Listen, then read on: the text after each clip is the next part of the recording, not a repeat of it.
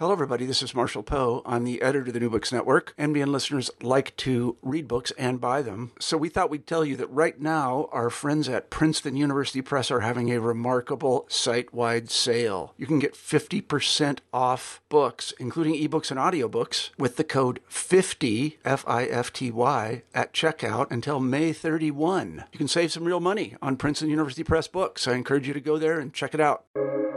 Welcome to the New Books Network. Welcome to New Books in Jewish Studies, a podcast channel of New Books Network. I'm your host, Schneur Zalman Newfield. The Posen Library of Jewish Culture and Civilization, Volume 6, Confronting Modernity, 1750 to 1880, published by Yale University Press in 2019, covers a period in which every aspect of Jewish life underwent the most profound changes to have occurred since antiquity. Organized by genre, this extensive yet accessible volume surveys Jewish cultural production and intellectual innovation during these dramatic years, particularly in literature, the visual and performing arts, and intellectual culture. Elisheva Carlebach was the editor of this Posen library volume and is the Salo Whitmire Barone Professor of Jewish History, Culture, and Society and director of the Institute for Israel and Jewish Studies at Columbia University. Francesca Bregoli was a consultant for this volume and is the associate professor at associate professor at Queens College and is currently serving as director of the Center for Jewish Studies at the Graduate Center of the City University of New York. Meir Yuni was also a consultant for this volume and is a postdoctoral associate at Cornell University in the Department of History, where he is also the incoming Slovin Assistant Professor of History and American Jewish Studies. I'm so glad their new book has brought them to our program. Welcome, all of you. Thank you. Thank you. Thank you. So to get started, could each of you tell us a little bit about your background and what led you to work on this work? And we'll begin with Elisheva.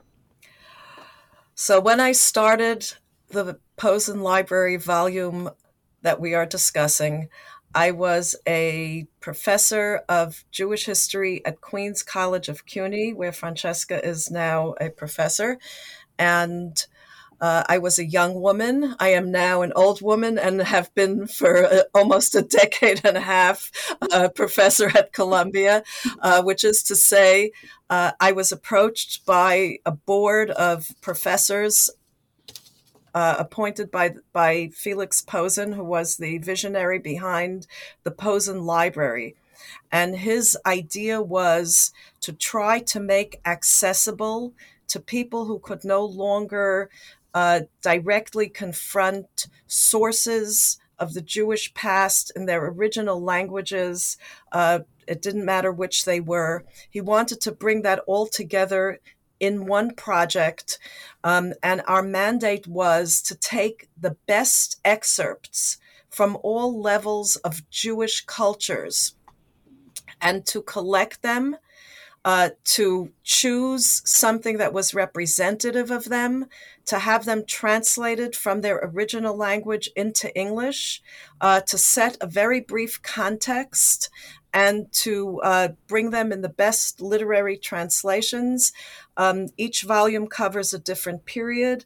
In my volume, for example, primary sources appeared in a dozen or so different languages, from Arabic to Hebrew, Hungarian, Italian, Polish, Russian, Spanish, Ladino, Yiddish, and more.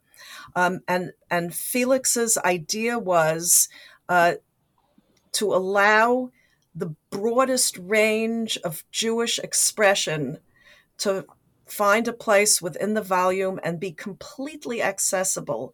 And this to English language readers of all kinds, college students, lay people who are just interested, even professionals in Jewish studies who don't get a chance to always delve deeply into a particular period.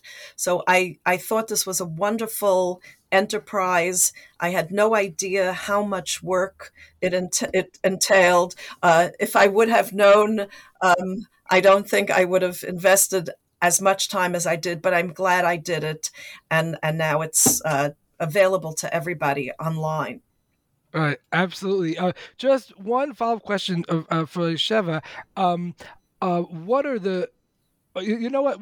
Actually, never mind. We'll continue in our cycle, and then we'll come back to you. Francesca, please. I came to the volume because I was invited to consult on Italian sections by Elisheva. So it was thanks to Elisheva that I came to this amazing project. And my work started and concluded in 2015. So it's a seven years ago work that I did on this. And I was excited to be a small part of this important volume because the period between 1750 and 1880 in Italian Jewish history, as in really European Jewish history, is a period of tremendous transformations. And so it was an interesting challenge to find representative sources that would give a sense of the key issues that Italian Jews at multiple levels were facing, dealing with, what kind of struggles, what kind of opportunities they went through during this period, which is the period of the Enlightenment, but also the period that leads to the unification of the Italian nation, and Jews, we know, were a part of that. So it was exciting. It was challenging, as we were, talking about in our pre-recording chat. What to choose, what kind of characterization to give, and I'm sure we'll come back to some of these points in later moments of this interview. But really, it was thanks to Elisheva that I became a part of this. Right. Thank you. And Meir. Yes, so I too came to this volume via Elisheva. I'm grateful to say that now we're colleagues, but I started off as Elisheva's student, and it was I guess 7 years ago or 8 years ago that she asked me to do some consulting, some research for the volume, and my contribution was kind of global, covered the global Sephardic diaspora, whether it was Ladino culture or the cultural production of Sephardic Jews in the Americas. And similar to what Francesca was saying, one of the challenges that I took upon myself was to find, any kind of record of the activities of Jews in Latin America, especially in the 19th century, which is a sort of this in-between period. It's as the Sephardic diaspora is understood to be in decline, and it's before the mass migration of Jews to Latin America that starts taking place at the end of the 19th century. And so it was always a feat to be able to find whether, some printed poetry by Jews in Venezuela, or a map that was drawn by a Sephardic Jew of the city of Caracas, and to, be able to introduce things that, have subsided in arcane collections to a much wider readership. And to show that even if it's not, communities of Jews that you might find in these places, but individual Jews still made their mark and were active in a whole range of areas. So. Right. It really is a fascinating collection. Elisheva, as we mentioned, today we're talking about the 6th volume of the Posen Library, and each volume covers a distinct period in Jewish history. The 6th volume covers the period from 1750 to 1880. What are the distinct features of this period in Jewish history? Well, thank you for asking a very good question, because that's one of the first questions I confronted when given this chunk of time, how to characterize it, how to try and whip it into some type of shape. And to me, what characterizes it the most was its dynamism. I opened the volume with a quotation from a German Jewish historian, Isaac Marcus Jost, who said that in 1833, in the past 30 years, Jews have traversed 1,000 years of history. He felt that there was such an intense pace of change.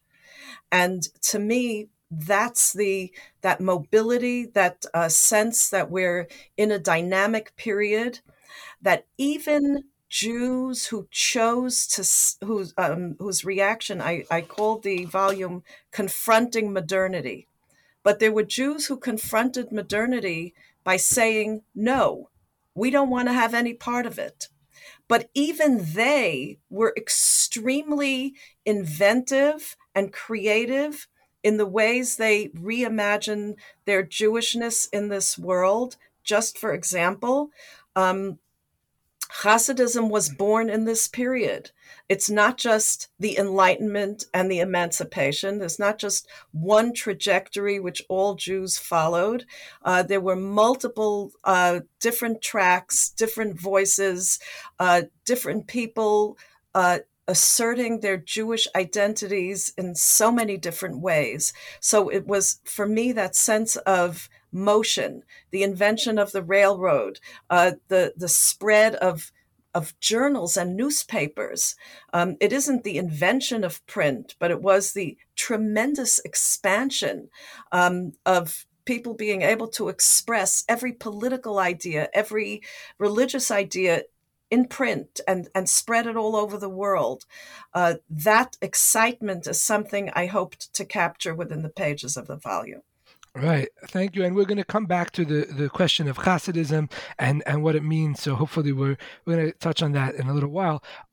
So Francesca, this volume is really encyclopedic in scope and covers a vast range of material and subjects and authors and art forms. How Jewish are the items in this anthology? In other words, are they all identifiably Jewish in some unique way? It's such an interesting question because it really depends on your definition of Jewish, right? What do we mean when we look at the late 18th century and the 19th century? Is it sufficient to label an item as quote unquote Jewish if the author is Jewish, but the text may be a text on the medical sciences? In my selections, I think I took as broad an approach as possible. And I did include, for instance, one text by a Livornese physician who was discussing medicine. And there's no particular outwardly Jewish reference, but the author is Jewish. Therefore, when you think about the context in which he was living in the middle of the 18th century in Livorno, which at the time was a very important Mediterranean hub, a center of exchanges between East and West, with a very large, the largest, I would say, Jewish community in Italy at the time, you cannot ignore the Jewishness of the writer, even if the subject itself is not specifically on a Jewish topic.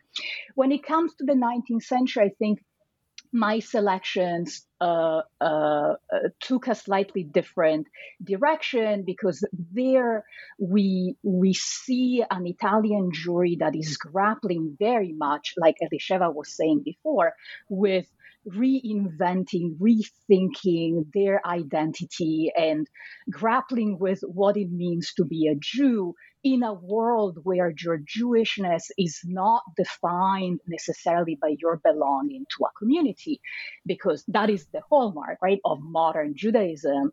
You could be Jewish but not necessarily be an official member of a community, and Jewishness takes on so many different meanings once the state becomes the defining element of your belonging to society, right? You're no longer, once emancipation and civil rights, equal rights are given to Jews. So in the 19th century, I think for the 19th century, my selections do deal with very specifically Jewish themes, Jewish education, what it means to reach the broader public in a Jewish community. But for the 18th century, I think I had a slightly broader definition, precisely for the reason that I was mentioning before. Right. And Meir, Francesca already touched on it a drop, but if you could expand a little bit, what are the broader historical and political shifts that are occurring during the period that the book covers that are important to understand the Jewish experience in this era? Yes, that's a great question. And from my vantage point, which is sort of the Atlantic world and the broader Sephardic diaspora, there's three things that come to mind. Off in the East, it's the rise of like what Elisheva was saying before, the sort of the rise and almost the explosion of Ladino culture. And the debate surrounding whether Ladino is a jargon that shouldn't be used at all for anything that's worthy or sacred, or if it should be embraced as a medium for Jewish culture, for religious culture, and that often became an internal political contestation between different parties in the Sephardic Jewish world. Just to interject, if you could just clarify what Ladino means, what Ladino Sure. refers to. Yeah, so Ladino is a Judeo-Spanish vernacular. It's a sort of an old Spanish that was spoken by members of the Sephardic diaspora, especially in the Mediterranean basin. Sephardic Jews who were ex-conversos, who either or were conversos in the Iberian world would either speak Spanish and Portuguese, but their cousins and distant relatives who had left in 1492 or subsequent years and settled in the Ottoman Empire or Northern Africa, many of them, and around the Mediterranean, many of them spoke Ladino, which was sort of an Old Spanish that was written in Hebrew characters. But for a very long time, it was a sort of an oral culture. And it's in the 18th century that we start seeing a migration to print. One of the selections in the volume is from the Mayam Loez, which was an attempt to take Ladino familiarity with Ladino and to put the Talmud, the Torah, the Jewish tradition into a language that would be accessible to the masses. And so it extends to songs, coplas, as they were called, and all kinds of literature, novels, theater productions, and other forms of literature as well. Going back to your previous question, the other major political shift during this period is the rise of independence in the Americas. So the Western Sephardic diaspora is anchored in the mercantilist system of the Atlantic world, and Sephardic Jews are able to flourish and migrate along and across imperial lines. And towards the end of the period that's covered in this volume, that political structure is long gone. You have independent republics in Latin America and in the Americas as a whole. And it means that Sephardic Jews have to find a new foothold and new economic pursuits and new political allegiances in order to continue living and subsiding in these spaces. I think I said that there were and the third one is what I study, which is the Inquisition, right? As I mentioned earlier, for much of the period covered by this volume, in the Spanish Empire, you have an Inquisition. In the Portuguese Empire, you have an Inquisition. And so, not the Portuguese Empire, but only the Spanish Empire. The Portuguese Inquisition is actually annulled in the 1770s, I believe. And that means that Jews can't live openly in Latin America.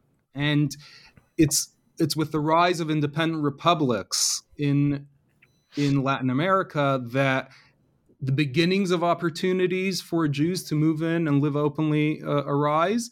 It's but it's a very slow process.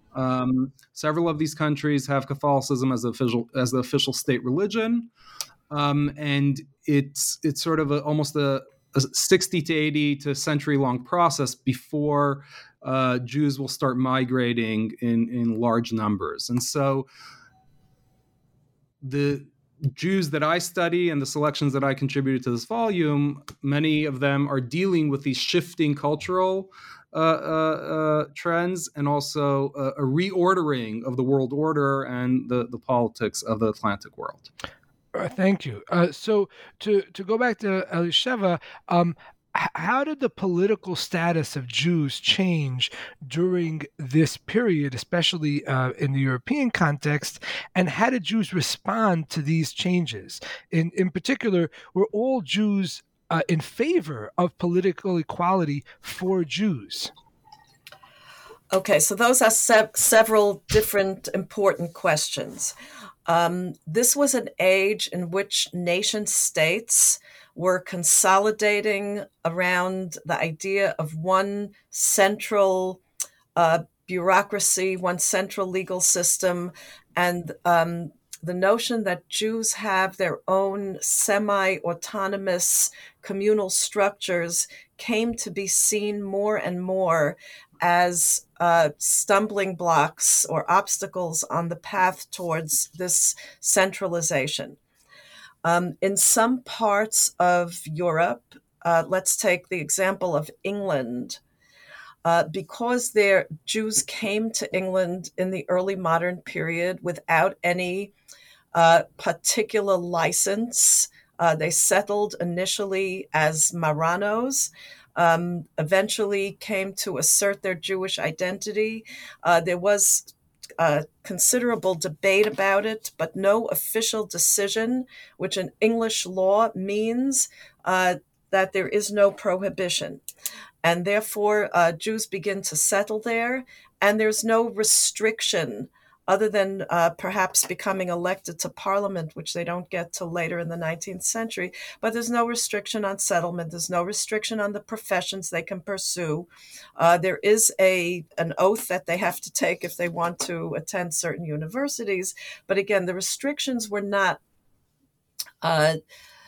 really anywhere similar to the kinds of restrictions you had still extremely active in parts of the German lands, which was still not unified, and parts of Italy as well, I presume. Francesca can speak to that, where Jews were still held sometimes under what seemed like very medieval conditions. There were ghettos, or areas within which their residence was restricted. There were most professions and land owning they could not participate in. Their lives were in many different ways restricted from the larger community, at the same time as they lived together under an internal autonomous Jewish legal, cultural, religious society.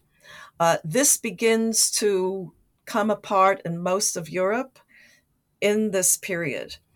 So through the course of the 19th century, Germany is always famous because it was such a tortuous path to finally acquiring legal emancipation, which just means equality, being treated like everyone else under the law, with having access to the law. These were things that most people could take for granted and Jews could not. And therefore, because it was withheld from them for so long, it's debated in Germany for the longest, and Jews tortured themselves into wondering what it is about their Jewishness that they have to give up in order to attain this prize that's being held up for them, but was always so elusive. And that's why you have such a deep and philosophical examination of what it means to be Jewish. What is the essence of Judaism, the denominationalism, Reform, Conservative, Orthodox, Neo-Orthodox. These are divisions that came about as a result of this seeming need for Jews to realign themselves in ways that would be pleasing to emancipated society. You don't have anything like that until this day, for example, in the Ottoman world. There were Jews who modernize along very different lines. Some remain very traditional, some are extremely integrated, but they all prayed in the same synagogue. And that Sephardic model, I think, still holds to some extent, whereas this denominational divide that characterize Ashkenazi Jewry in many parts of the world is also still with us. It's a legacy of that struggle. Just very briefly, we've already been mentioned the term Sephardi. If you could just very briefly clarify what the term Sephardi and Ashkenazi refers to, and also just to your previous point, doesn't the denominationalism within European Jewry, doesn't that reflect the kind of divisions within Christianity in Europe compared to the more homogenous form of religion in Islamic countries at the time? Okay, let me take the first question first, and then maybe some of our other guests want to contribute to that, because Italiano Jewry, for example, really doesn't fit neatly into the Sephardic Ashkenazic divide. And when we use the term Sephardic today, it's almost a grab bag for everything that is not Ashkenazic, which is also really incorrect. Technically, the term Sepharad was used for the Iberian Peninsula, Jews whose cultural nourishment is from that sphere, who are either descendants of or influenced by the culture of Spanish Portuguese Jewry, are included in what we term, again, broadly Sephardic. Today, that term is also used, for example, to characterize Yemenite Jews, possibly because of a link with Maimonides at some point, but they're not really Sephardic. The same is true for Persian Jews and Iraqi Jews. They never really went through the Sephardic experience, and yet in a kind of flattening, we've divided the world into these two primary cultural spheres, but they're not accurate labels. And one of the things I tried to do in this volume was complicate all those labels and show the reader, the greatest diversity of Jewish experience and voices that were out there.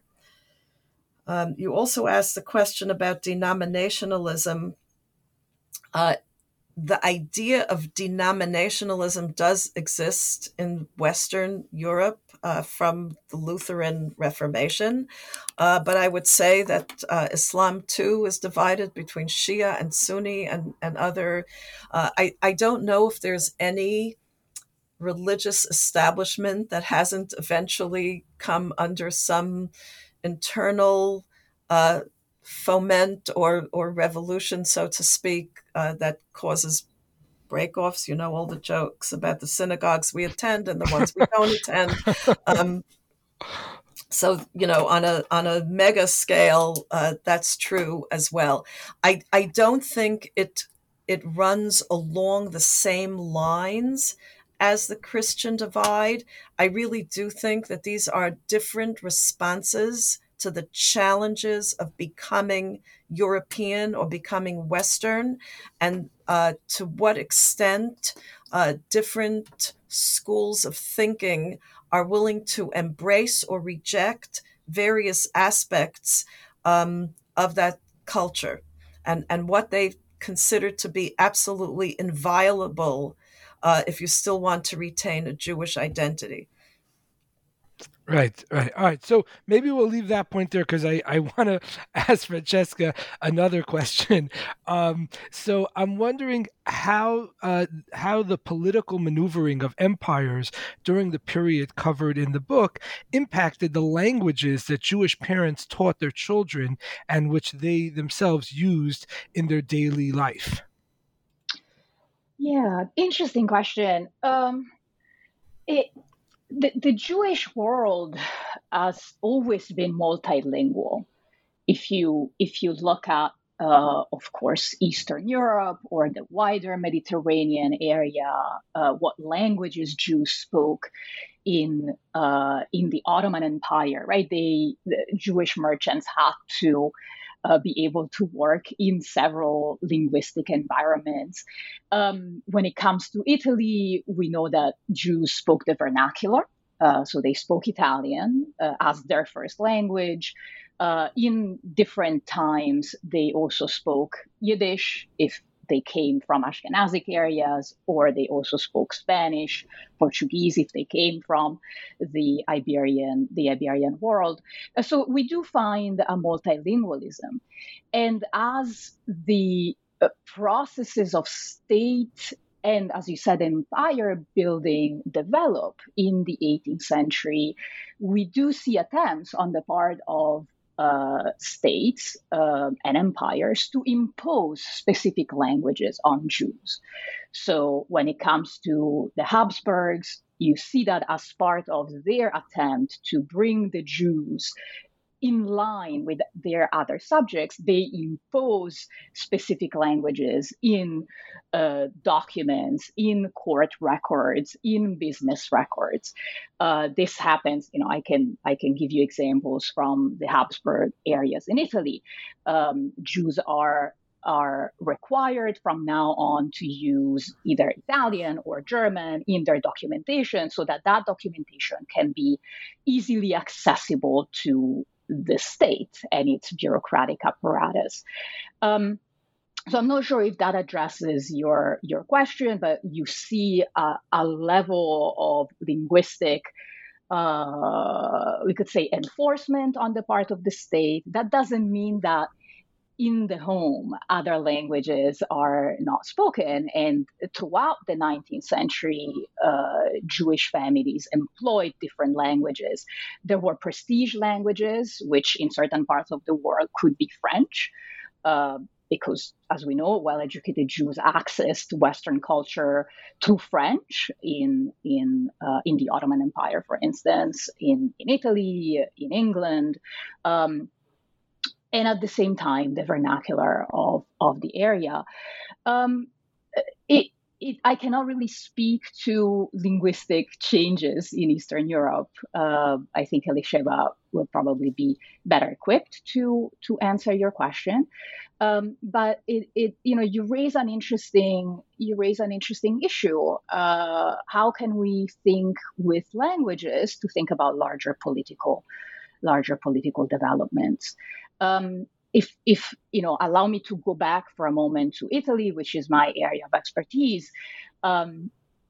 Italian Jews were multilingual, but Italian was always the language that they spoke. And so there was never an issue for them to communicate freely without hindrance with their non-Jewish neighbors. And I think when you think about processes of Haskalah, the Jewish Enlightenment, in other areas in Northern Europe, in Eastern Europe, you see that Jewish philosophers, Jewish enlighteners, push their constituencies to adopt the vernacular of the larger society, right? So Mendelssohn wants Jews to learn German. Mendelssohn wants Jews to abandon Yiddish, right? He wants Jews to embrace Hebrew and the pure Moses Mendelssohn, yes, and the pure German language so that they can communicate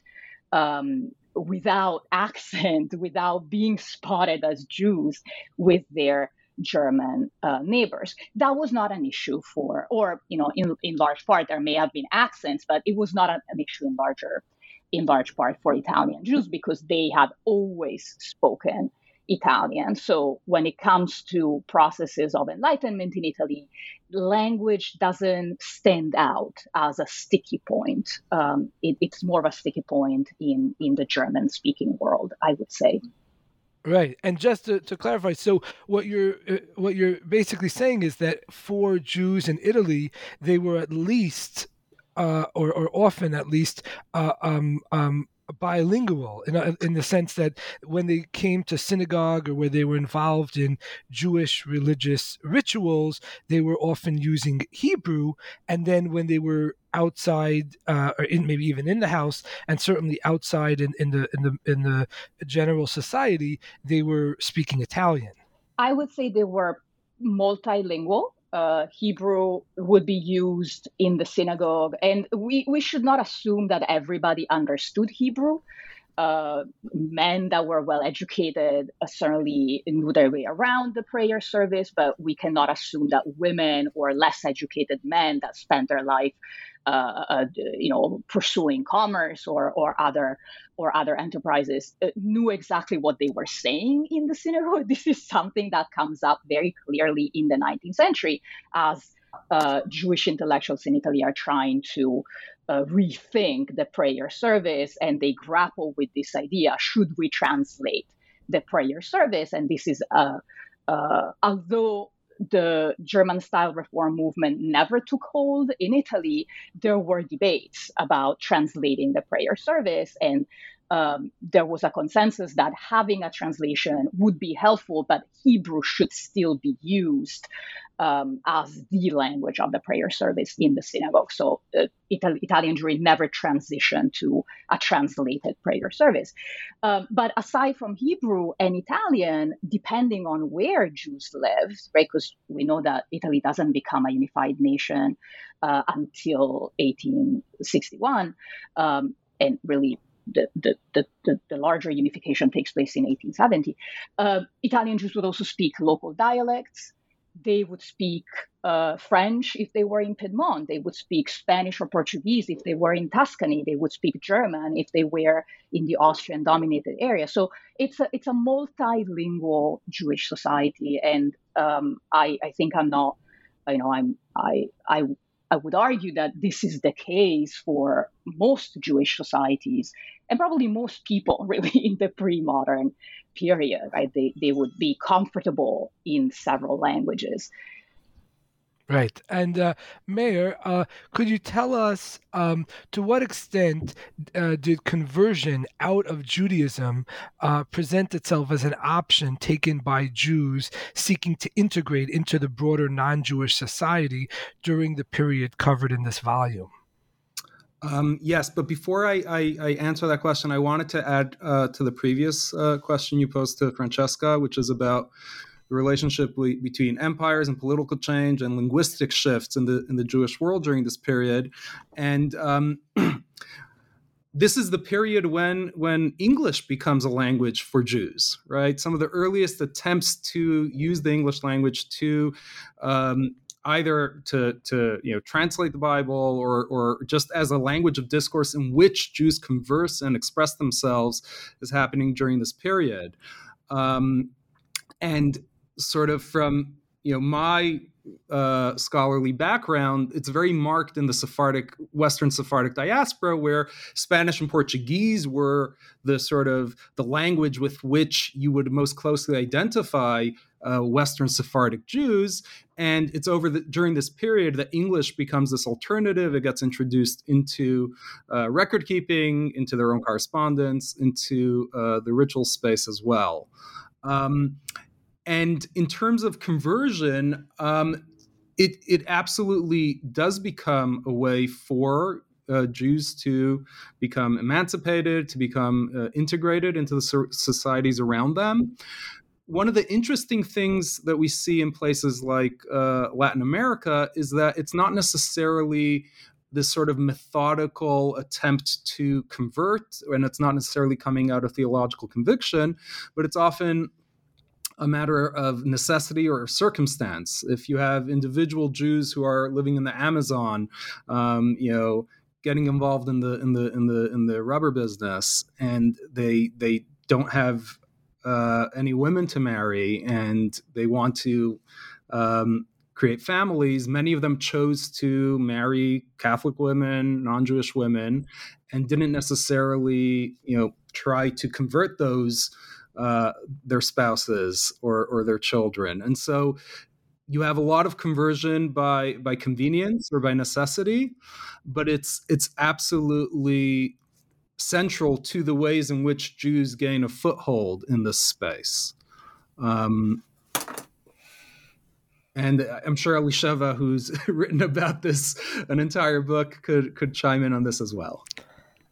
Sheva, do you want to add something to this point? Well, I'll add one important thing, which was one of the questions that confronted me when we began to put together the volume was, who was a Jew in this period? This is a question that still very much applies, particularly to people who converted out of Judaism.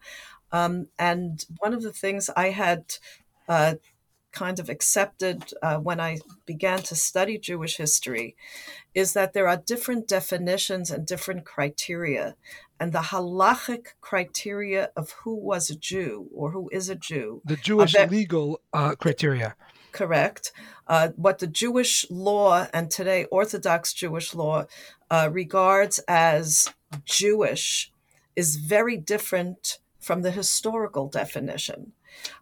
So, for example, generations of crypto-Jews or Marranos in the Iberian Peninsula saw themselves and were seen by other Christians as Jewish, even though halachically, according to Jewish law, some of them may no longer have actually been Jewish. For my volume, the criterion I used was, did their production or output, their cultural production, stem from a Jewish place?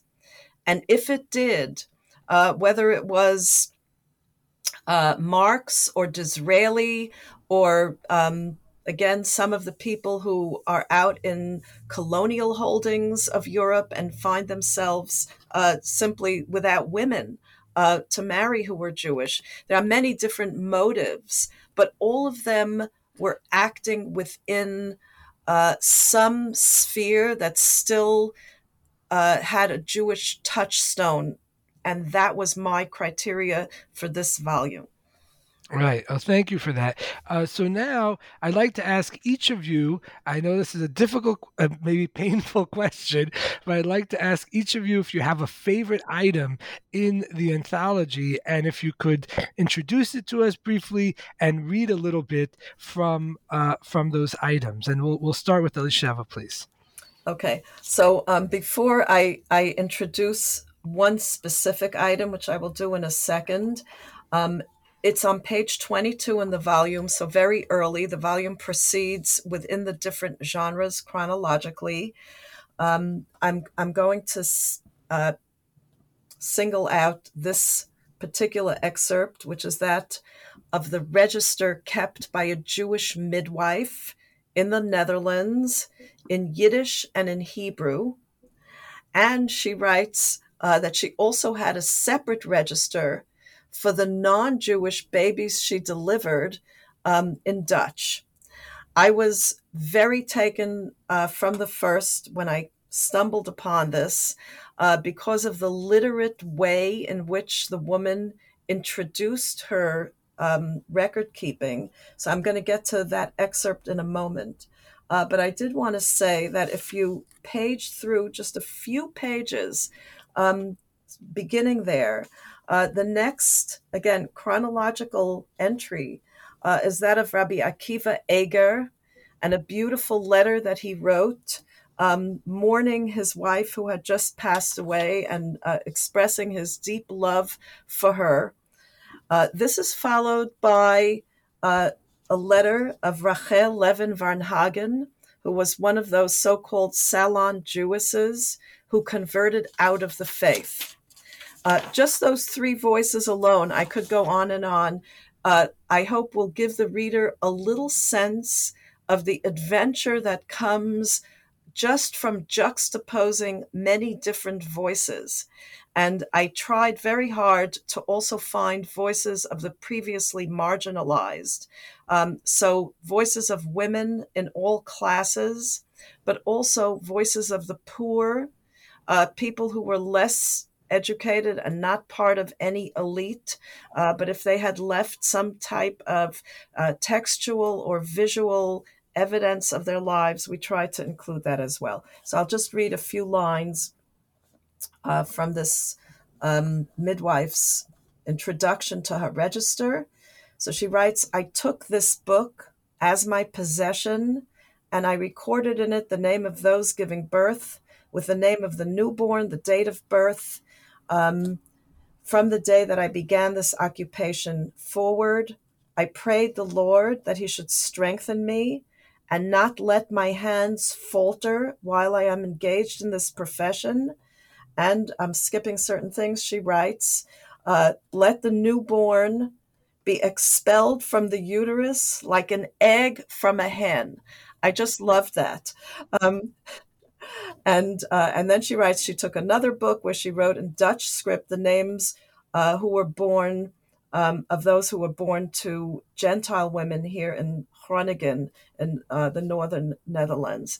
It's just such a wonderful, tiny little introduction to a whole sphere of professional women who were record keepers, who were medically educated, highly literate, independent professionals who we hear almost nothing about.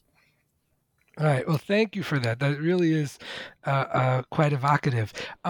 Francesca, could you tell us about your selection? Yes. So I want to bring your attention to page 226. This is one excerpt by Dr. and philosopher Benedetto Frizzi, a Cohen. And it's actually not the only selection in the text. There is one more selection by Frizzi. Frizzi is a key Enlightenment thinker among Italian Jews, and this is an early example. It's a defense, it's an excerpt from an apologetic, polemical tract that he wrote, countering anti-Semitic attacks, or what he thought were anti-Semitic attacks by Giovanni Battista d'Arco, who was a Mantuan. Mantua is a city in the north of Italy under Habsburg control. Was a Mantuan nobleman who later will become an important politician within the Habsburg Lombardy.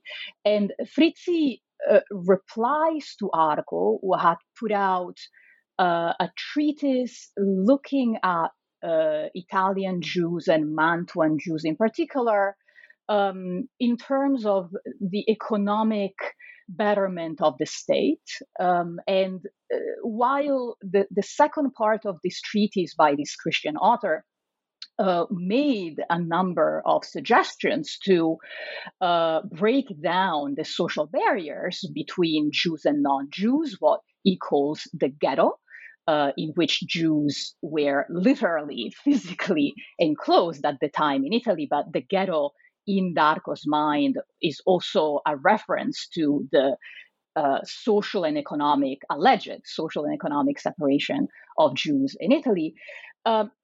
Frizzi replies claiming that that separation is not existent.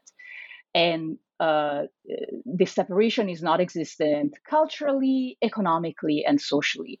And while Frizzi, in a way, exaggerated some of his claims, it is fascinating to see how he uses the experience of Italian and European Jews to counter the slanderous idea that Jews are not part of the larger society. And so the excerpt here on page 226 specifically deals with Jews living in rural settings. The fun fact is that in Italy, Jews living in rural settings were often landowners. So there's a widespread understanding that Jews were forbidden from owning any real estate. That was not the case in many parts of Europe, and certainly the wealthy Po Valley in the north of Italy was one of those exceptions where many plots of land were owned by Jews. And so he's saying, how can it be affirmed that Jews live in villages, meaning in these rural areas, without practicing professions or trades?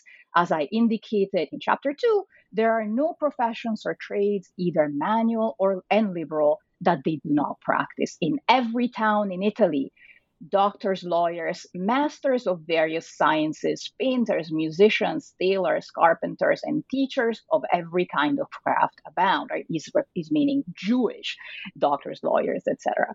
More abound in many islands of the archipelago, but we mention this as a passing comment, as these are maritime cities, etc., etc. And then he goes on by mentioning some famous Jewish personalities that shed light on the argument. And so this is, it's for me an interesting example of marshalling the economy and the important role that Jews were playing in the economy of various Italian states in the second half of the 18th century, to show that the traditional anti-Jewish notion that Jews were misanthropes, that Jews were economically parasitic, was simply a lie. It was not true.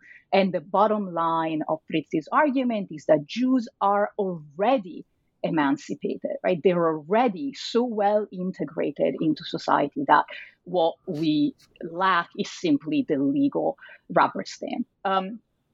It was a little bit of an exaggeration because he was ignoring the large swaths of the Jewish poor that existed throughout the peninsula, but it gives us a sense of the kind of argumentation that could be brought to advance Jewish legal status at the time. Well, thank you for that. Thank you. Meir, do you have a selection to share with us? Yes, I do. And it's a short selection that is on page 497 in the section on music. And it's a short song that is attributed to Moses El Penha, who is a Jew of Sephardic descent living in Curacao in the 19th century. And Curacao was a Dutch colony that had a very large, one of the most important Jewish communities in the 18th century. This song dates to a period where the community was, relatively speaking, in decline. The center of gravity for the Jews in the Caribbean has shifted to continental United States, but we still find Jews in Curacao celebrating Purim, which is coming up in a couple of days, in a very public fashion. There's a sort of an eyewitness report that says that there was a week-long or more celebration in the streets, a carnival that was public, in which not only Jews but many people on the island participated. And the original is in Spanish. And so this suggests that this is a song that wouldn't have been sung in the synagogue only with Jews, but it was a way for Jews to put their Jewishness and their Jewish identity on display to a wider audience. And we could imagine it's a call and response song. And so we could imagine, someone, reading the verses or singing the verses, and then the crowd chiming in. One of the things that I'm really taken with in this piece is that it's a piece of poetry. And so one of the huge undertakings of this volume was to render poetry in Spanish into a legible form in English while still retaining the poetics. And so the translator, the piece is translated by Michelle McKay Ainsworth. She obviously had to take some liberty and change some words while still in order to maintain the rhyme without going too far from the original. So I'm very taken by this accomplishment, and I'm sure every single page has other such feats that are much more obvious to those who see the original than the readers who look at the English. So, having said that, here is the song. It's called Esther's Triumph. Friends, let's celebrate this day. Viva! Purim, occasion to be gay. Viva! Safe and free from Haman's wrong, let's shout in unison this song. Viva! Viva! Viva! Esther, brilliant as the sun. Viva! Grand Sultana, king's loved one. Viva! Pleaded mercy for her race, the wish was granted by his grace. Viva! Viva! Viva! Esther wants Haman condemned. Let him die! So Ahasuerus has him hanged. Let him die! Putting faithful Mordecai in the two-faced villain's place. Viva, viva, viva. And it goes on and on and on. Two more stanzas. And what's really creative or by the translator is that she maintained the viva, viva, so you have a sense of the original, but still translated the line of let him die, because presumably not everybody would know what muera means. It's just it's something that's like folksy, popular, not high culture, but low culture. And it's a really rich example of the kinds of materials that are found across these pages. Indeed, it's a really vibrant piece of writing. Thank you so much for sharing that with us. There's so much more to talk about. I sort of promised that we would talk about the Hasidic movement. Unfortunately, we just don't have enough time.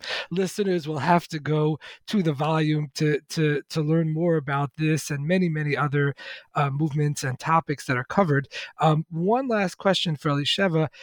There is so much in the volume. It is really encyclopedic. It's a real treasure trove of wonders. I'm wondering if there are any particular themes or figures that you would have wanted to include in the volume, but simply didn't make the cut for one reason or another. Well, thank you for asking that. There were no restrictions put on me in terms of who could be included or what could be included. Initially, we thought we would do a CD with music. Then, for various reasons, CDs were no longer the technology, and it became too technically difficult. So that's something, the oral dimension, we listed certain things and I tried to visually represent them, and we translated something like what you just heard from Meir, but we weren't able to include music. If there were a way to do that, and I want to let your listeners know that the entire Posen library, all the volumes as they come out, are getting put up on the Posen library website, and they can be accessed for free by anybody who signs up. And there you can have the fantastic aid, the finding aid of cutting it by subject, by specific name, by country, by language. There's so many different ways you can use it. It's a fantastic tool for people who want to study about any aspect of Jewish culture in any period. And it's also wonderful for anybody who's involved in pedagogy of Jewish subjects. The amount of material you can find here, and every little excerpt is really part of a much larger world. I would have loved to include many more pages from each of these authors. But this is, what the space given to us permitted. Right. Well, you did a really fantastic job with the constraints that you were presented. I want to thank Elisheva, Francesca, and Meir for joining us today. Thank you so much for taking the time to share your thoughts with us. Thank you. Thank you. That concludes our program. Thanks for listening and have a great day.